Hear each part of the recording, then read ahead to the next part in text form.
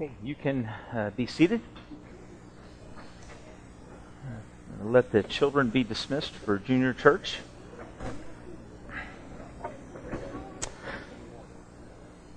And as we transition, I'd like you to turn your Bibles to John chapter 3. And we're going to look at verses 22 through 36 this morning. John chapter 3.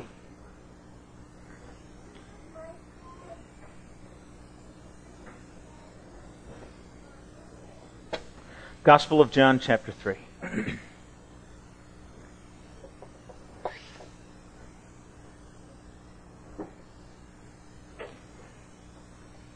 Let's begin reading in verse 22.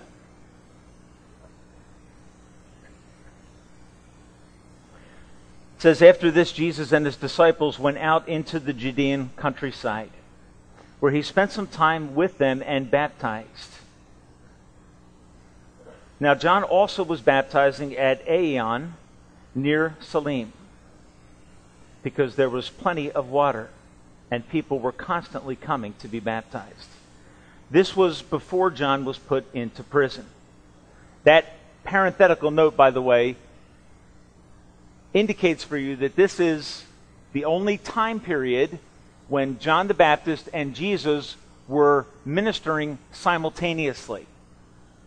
Okay, so this passage that we're going to look at today is from a time in the life of John the Baptist when his ministry and the ministry of Jesus were occurring at the same time. Most historians believe about 2 miles separated from each other on the River Jordan at their appropriate geographic locations. So the tension of this passage revolves around the fact that Jesus is ministering and John the Baptist is still ministering. All right, and that is going to cause a bit of a conflict, if you will. Verse 25, it says, "An argument developed between some of John's disciples and a certain Jew over the manner of ceremonial washing." So there's this debate that then leads John's disciples into his presence. They came to John and said to him, "Rabbi, that man who was with you on the other side of the Jordan, the one you testified about, well, he is baptizing and everyone is going to him." To this John replied, "A man can receive only what is given him from heaven. You yourselves can testify that I said I am not the Christ, but am sent ahead of him. The bride belongs to the bridegroom. The friend who attends the bridegroom waits and listens for him and is full of joy when he hears the bridegroom's voice. That joy is mine and is now complete. He must become greater, and I must become less." If you were to turn to the end of the Gospel of John, to chapter 20 and verse 31, you would find this statement. The Word of God says, "But these are written so that you might believe that Jesus is the Christ, the Son of the living God." This record in the Gospel of John is given so that you might believe that hope is found in Jesus only. That's the purpose for the Gospel of John. Its purpose is to witness to the uniqueness of Christ as the only hope for sinners.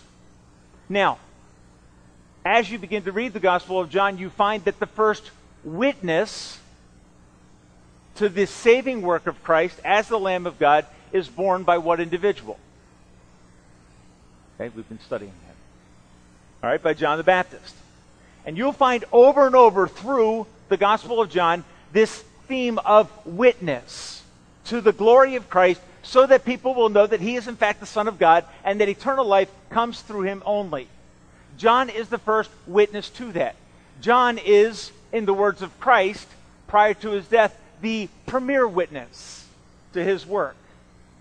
So great is John's work as a witness to the glory of Christ in his saving work that John can say of John, "Of all those born of women, none is greater than John."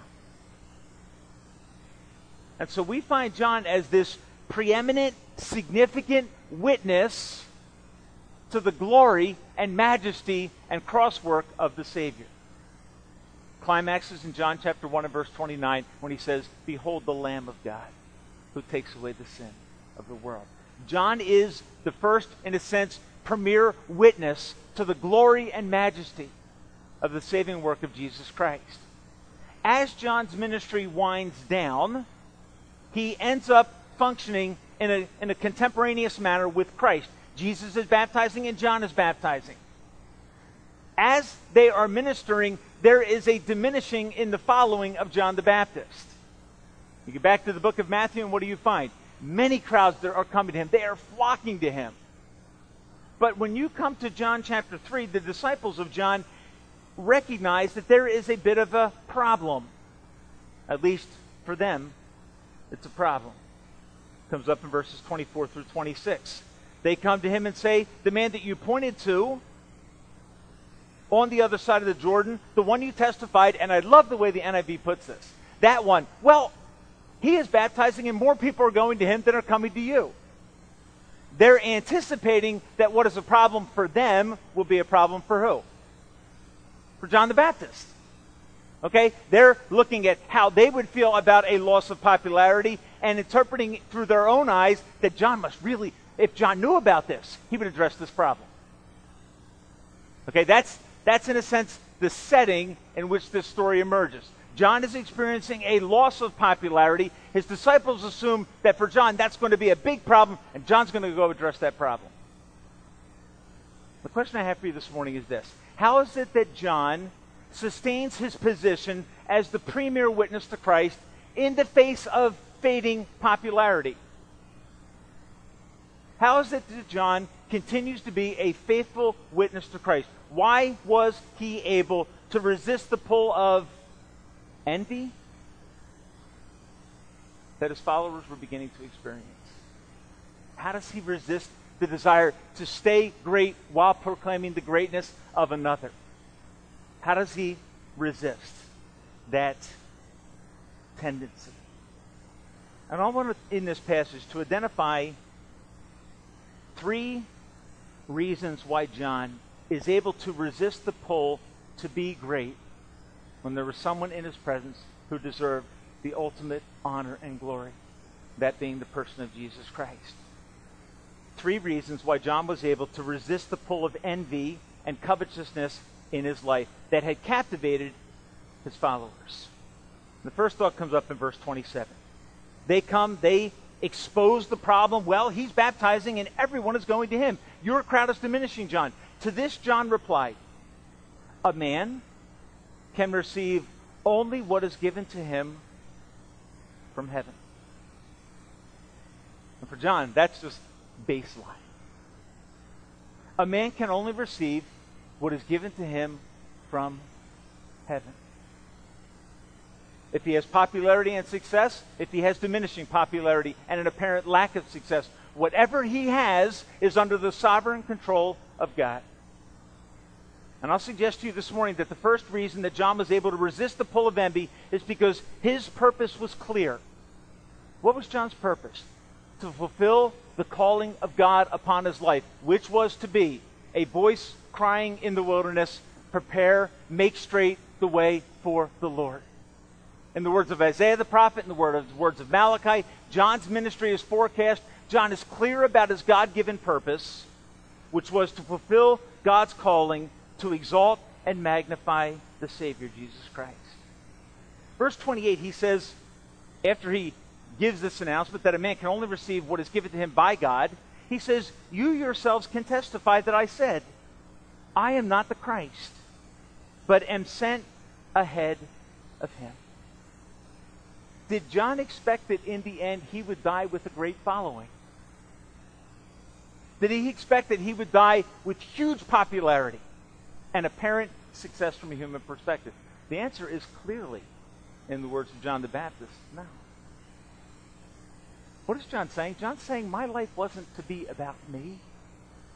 It wasn't about people knowing me, about me having a great ministry. My job was singular. And notice how he can say it. You can testify that I said, I am not the Christ, but instead I am the one who was sent ahead of him. I am the one who prepares his way. And if you wanted to understand what that idea of the one sent ahead of him means, you would go back into the ancient world and understand that if a king or an emperor was coming to a certain portion of his kingdom, he would have a team that would go ahead of him, a preparation team. Their job was to make everything look good and appropriate for when he got there. The people who went to prepare the way, who cleared the road to get ready for the king, were not the main events. They were simply the preparation team, the advance team for the main event. When John looks at his ministry, he says to his disciples, I told you that I am not the one. The one coming after me is greater, deserves greater honor and glory. And John understands his God-given role, his God-given purpose was to prepare the way so that when Jesus Christ came on the scene, people would be aware of their sin and know that they need a Savior. And when John points to Jesus, what will they do? They'll leave John's side and they'll go to the Lord Jesus Christ. John will later say, this brings me great joy. So his disciples think that he's going to be in some way affected by covetousness. But John realizes that his call is God-given, and he accepts it with absolute contentment. Folks, here's an interesting thing. John stood at a very unique position, didn't he? Between the Old and New Testaments. He stood at the end of the Old Testament era that anticipated the coming of the Messiah, and he was the one who stood right at the crossroads and pointed into the next generation. John can see his ministry listed in Isaiah chapter 40. John can see his ministry listed in Malachi chapter 3 and verse 6. You know what John says? That's my God-given purpose. And he embraces his God-given purpose, knowing that it is God's will, it is God's calling on his life. And when he experiences decreasing popularity, John is okay with that. Why? Because his joy is coming from fulfilling his God-given call and purpose in his life. This morning, folks, I think we can ask ourselves this question. Am I content with God's sovereign calling and plan for my life? And do I make it my purpose as a Christian to fulfill the purpose for which God saved me? That purpose being to glorify him and to bring others to him by proclaiming the good news of Christ. John the Baptist lived his life to make Jesus Christ known in his world. It's one of the reasons John could avoid this tug of envy or covetousness. Second thought emerges when you begin to read in verse 29. And it's an interesting transition out of this forerunner role to an analogy about weddings. In the text, most of your Bibles are going to say the bride belongs to the bridegroom, and the friend who attends the bridegroom waits and listens for him. I want you to focus your attention on the word friend. If you have New International Version, a good translation of this would be the ancient best man. Okay? The guy who was selected by the bridegroom to prepare the wedding and to make sure everything went off with perfection. A little bit different than how our best man functions today. Right? Today it's pretty ceremonial. A little bit of a function in terms of sharing the ring. But in the ancient world, the best man had as his function to be sure that the bridegroom and the bride come together and enjoy a new life together. His job is to get the whole celebration together. Now, one of my favorite things at weddings, I was at one the Saturday before Christmas Sunday, or before Christmas, that Saturday, I was at a wedding. One of the things I love to do when the bride and groom are coming in to a wedding ceremony, I love to watch the people that are up front. I enjoy seeing the bride and all that stuff come in. That's all wonderful also. But I like watching the response of the friends to seeing their friends join together in marriage. And I'll tell you something that really bothers you. Something that really bothers you is being at a wedding and seeing people in the bridal party who kind of grandstand, who kind of make it about them, and you're thinking to yourself, there's something seriously wrong with this picture. John looked at himself, knowing that in the Old Testament, Isaiah chapter 55, God speaks about Israel as his what? As his bride. Jesus in the New Testament talks about the church as what? Ephesians 5, 22 through 32. He talks about the church as his bride. You know what John the Baptist sees his role as? Seeing God and his people join together. in a way that will change their lives forever. John was the best man when Jesus Christ, the bridegroom, is introduced to his bride, the church. And for John, that, as it does for a best man at a wedding ceremony, for John, that brought him an incredible amount of joy. The second reason I believe John was able to resist the pull of envy when his popularity was diminishing was because his joy was complete. He found his joy in exalting Jesus Christ. He was not bothered by the lack of popularity. In fact, the observation on the part of his disciples that everybody's going after Jesus. For John looked at that and said, that's a success. That's a success. My calling was to bring people to Christ. People are going to Christ, his disciples say. John's like, great. That's exactly why I came. He found his greatest joy in making Jesus Christ known. The attendant's task was to organize the wedding, to protect and to bring together the bride and groom, and in bringing them together, the bridegroom finds great joy. When he hears in this text that the bridegroom is coming, John says, I have great joy because I know that this wedding event is about to take place. And John could say, this brings me great joy. Notice what it says, beginning of verse 29.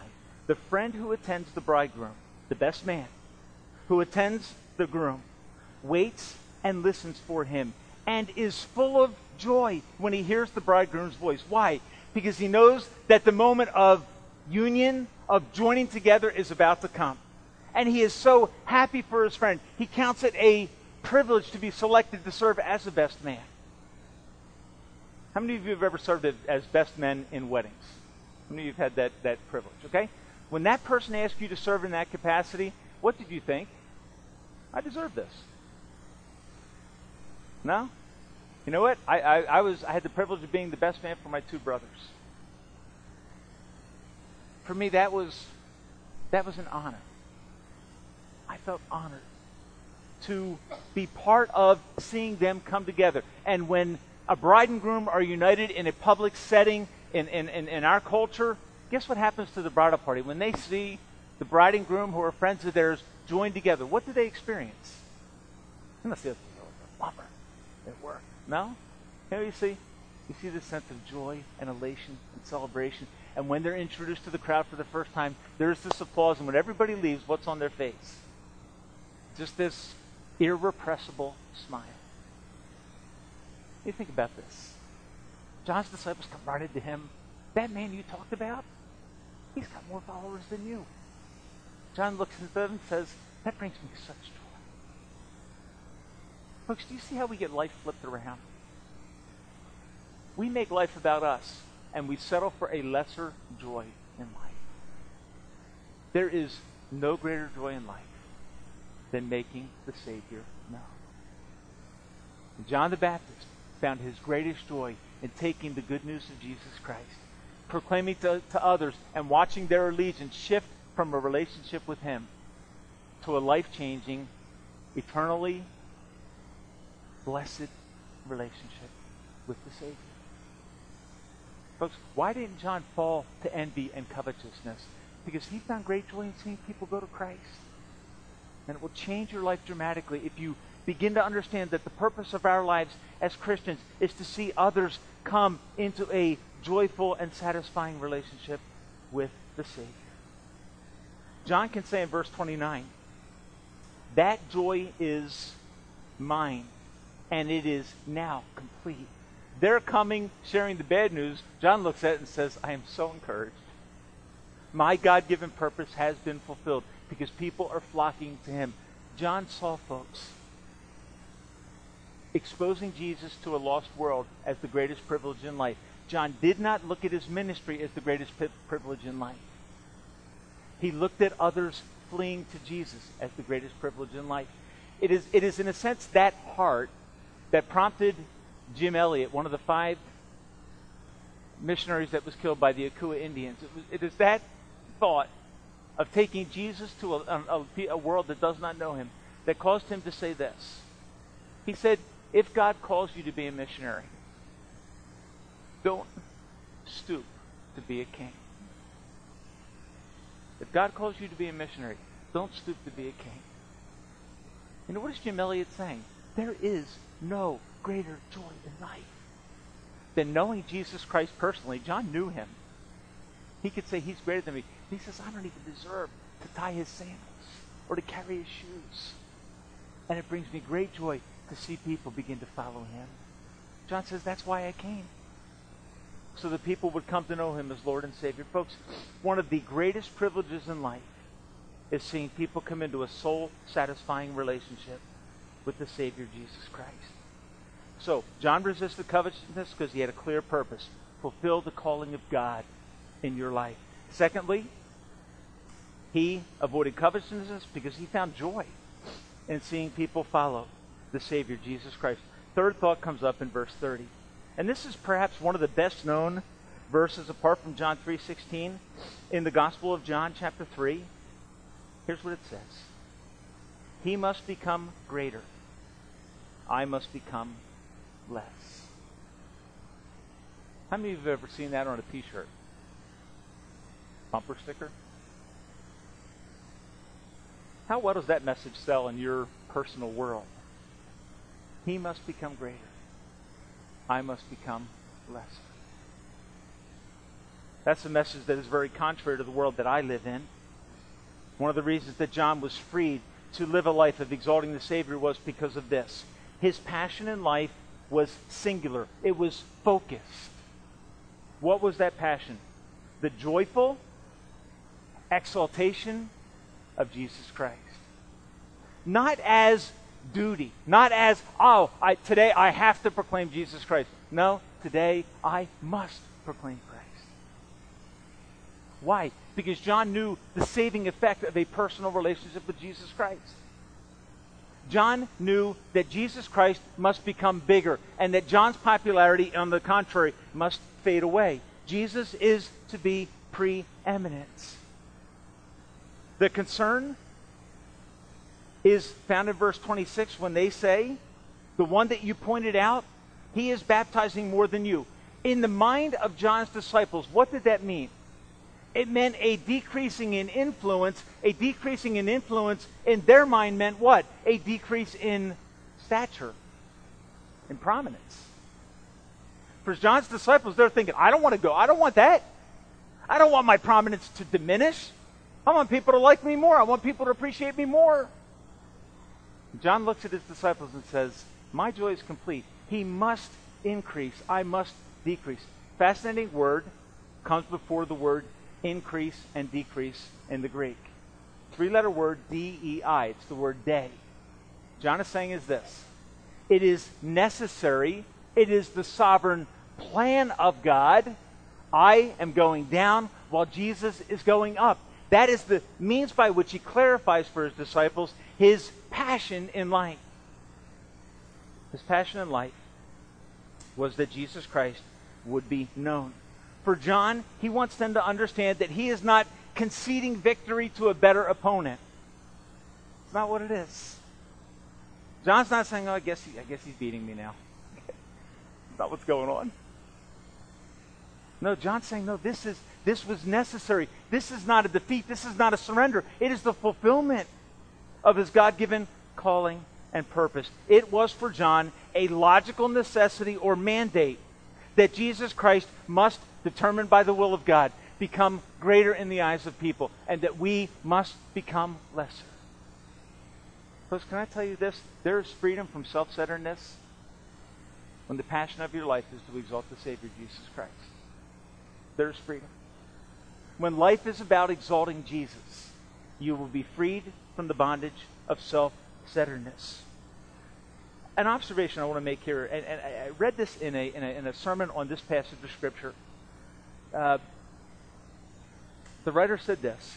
He said, it is impossible for a preacher to make Jesus greater and make himself greater at the same time. It is impossible for a preacher to make Jesus greater and himself greater at the same time. And that caught my attention. It is impossible for us as Christians to have an agenda of personal promotion while at the same time exalting the Savior, Jesus Christ. That's the heart of John the Baptist. I must decrease so that he can increase. And in that there is a great degree of liberating joy for your life.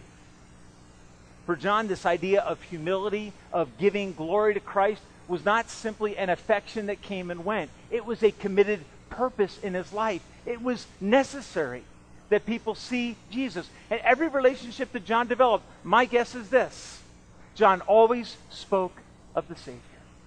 He must increase, and I must decrease. I had an experience recently, just in my own personal life, where I was, and it's still ongoing, developing a relationship with someone, and this person happens to be a mechanic. I have, not someone that is part of our church family. I saw my relationship with that person as a relationship of convenience. Meaning, they were close by. They could do things I couldn't do. A couple times when I couldn't get my lawnmower started, shoved it on the trailer, took it over, and he just immediately fixed it, got it back up and running, and I went on my way. Recently took one of our cars there to get an oil change and a couple things looked at. And while the car was there, I in my office got convicted about the fact that I had yet to think about this man's relationship with Christ. I was very excited about his ability to help me, of how convenient and how fair priced and how what I perceive so far to be trustworthy this man is. But I caught myself thinking, he's about me. Knowing him is a benefit that makes my life easier. It makes my life better. I'm increasing, and Jesus is decreasing.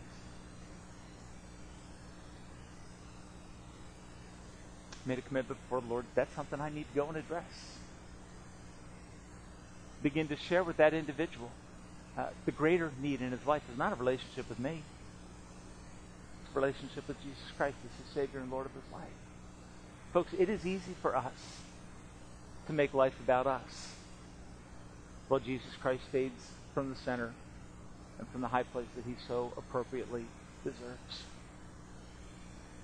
The last few verses of this chapter, and I just want to read them for you, 31 through 36. Talk about why this desire to exalt Christ is so prominent in the mind of John. Verse 31. The one who comes from above is above all. Do you see the logic? John is not bothered by getting below Jesus. Why? Because the one who comes from above, he's over everything anyhow. He is the sovereign Lord.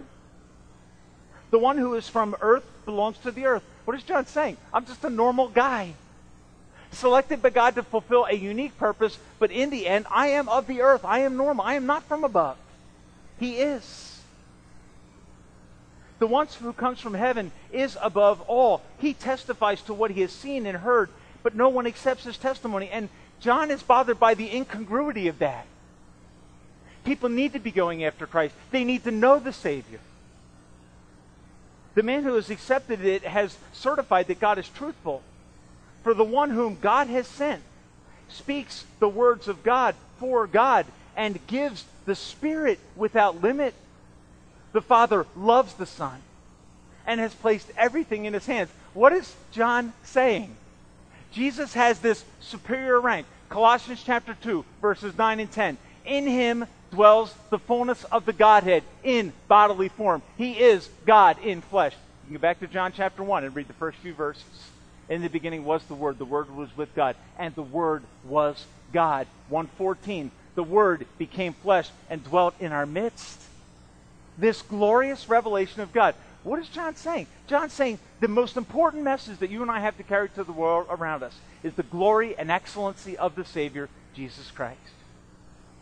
He then drifts out of this thought into verse 35. The Father loves the Son, has placed all things in his hands.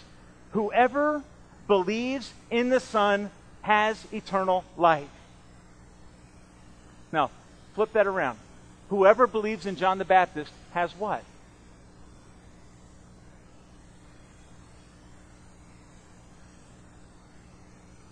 They don't have eternal life. John did not have the capacity to alter people's destiny. So when the crowd came to John, my guess is this: the crowd following John made John a little bit nervous. He must increase, I must decrease. That's John's response to a loss of popularity. If people know Christ, they can have hope. Whoever believes in the Son has eternal life. So if people are going after him and pursuing him and seeking to know him more, John's saying that's a good thing. That's, folks, the purpose of the Christian life. Far too often our lives are filled with competition. That's a theme that emerges in this text, isn't it? Competition. John, you're losing popularity. What are you going to do about it? John's response, nothing. Nothing. It is good. It brings me joy to exalt the Savior, because in the Savior there is eternal life. What John is saying is this: if you trust Jesus, you get everything that you could possibly want out of life. I think John the Baptist's life could be summarized in the words of Romans 12, verse 1. I beseech you, therefore, brothers, by the mercy of God, present yourself a living sacrifice, holy and acceptable unto God. It is your reasonable act of worship. You know what John is saying? Me going down and Christ going up is the way it should work. Folks, when you go into your day tomorrow, as you finish out the day that is before you, would you make it the glory of Christ that needs to be seen? Would you make it your passion that life is not about competition? Who has what? Who's getting what promotion that I missed? Or no, it's about people knowing Christ. That's what it's about. John could say at the end of his life, and I'm sure this gets near to the end of his physical existence before he's thrown into prison. John is told, hey, you're losing popularity, people going to Christ. John is saying, you know what? That is exactly what life is about. Knowing Christ and making him known to a world that is so desperately lost. Why? Because verse 36 says that if you believe in him, you have eternal life. If you don't believe in him, you're lost. This morning, one question I would bring to you, I would submit to you, is this. If you're here and you do not know Jesus Christ, our desire as a church family would be to stand in the place of John the Baptist and say, you need to know him, not us. You need to cultivate a relationship with him, not with us. Salvation is not found by coming and sitting in a pew or a chair in this church. Salvation is found by placing faith and trust in the shed blood of Jesus Christ on Calvary's cross. In your estimation, he must increase. He must become the one that you realize died on Calvary's cross to pay the price for your sin.